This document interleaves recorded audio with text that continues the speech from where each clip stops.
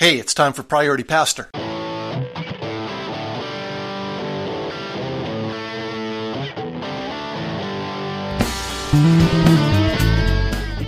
So I had the Crossover Day retreat just a few days ago. Told you a bit about the backstory, an important piece of history from my life that plays into this retreat. Crossover Day, of course, being the day when I was as old as my father was when he passed away. It was just a natural time to reflect and to think and to pray and to plan and do a little bit of that. And let me just share some of the thoughts that arose during that retreat. If you hear some pages turning, it's because I'm going through my notes in my little notebook here. Just the nature of the retreat, a lot of it because of who my dad was and where he came from, and because of where we're at this stage of life. A lot of my thinking did revolve around this whole issue of ministry versus business. Pastoral ministry versus business, or with business, because there can be a lot of incompatibility between the two. It's very easy to compromise your ministry by allowing business to float in. I think I may have mentioned in the past about a church we served where the previous pastor had also been a vacuum cleaner salesman. And one of the people in the church told me that when we saw him walking up the driveway, we never knew if he was coming as a pastor or as a vacuum cleaner salesman. And other pastors have done similar things with financial planning and various multi-level marketing things. And so it's very, very important to make sure that one does not compromise this. The business does not compromise the pastoral side. Now, for us, part of the issue is that we're in this transitional ministry that is in itself not full-time pay and not probably enough pay, certainly for this stage of life as we think about aging and everything else. And so there needs to be something going on besides this transitional thing, or maybe we would need to go into regular vocational ministry, and yet we're called to this transitional side of things.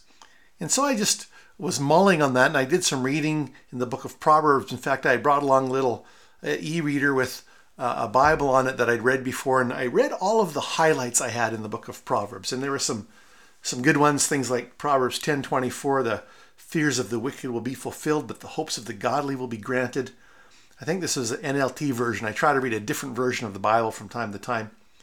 One that really got me thinking, though, was Proverbs 14:4, where it says, without oxen a stable stays clean, but you need a strong ox for a long harvest. And I thought, well, that's an interesting observation. I wonder what kind of applications there are for today and for me and for our world. And I thought about, the oxen in a way represents some added complexity, some added leverage, some talks about almost like a team component, talks about a little messiness very clearly. But all of those things are necessary if you're going to have major success in an area. So that, for me, had high implications for ministry situations, high implications, of course, for business. I thought a lot about my whole role as a grandfather, that how my father really only knew my children, his oldest grandchildren, when they were quite young, preschool age. And how one of the roles I would get to fulfill that he didn't would be to be a grandparent as those grandchildren grew older, and to pour into them as they walked up through the different grades and stages of life. Now, when I finished up this retreat, again, I'd walked down this pipeline and built a fire and sat there by the fire and would glass the pipeline for deer from time to time. Didn't see anything, which was fine with me. But driving home, I decided to listen to a podcast that I'd already had preloaded, and it was an online marketing podcast.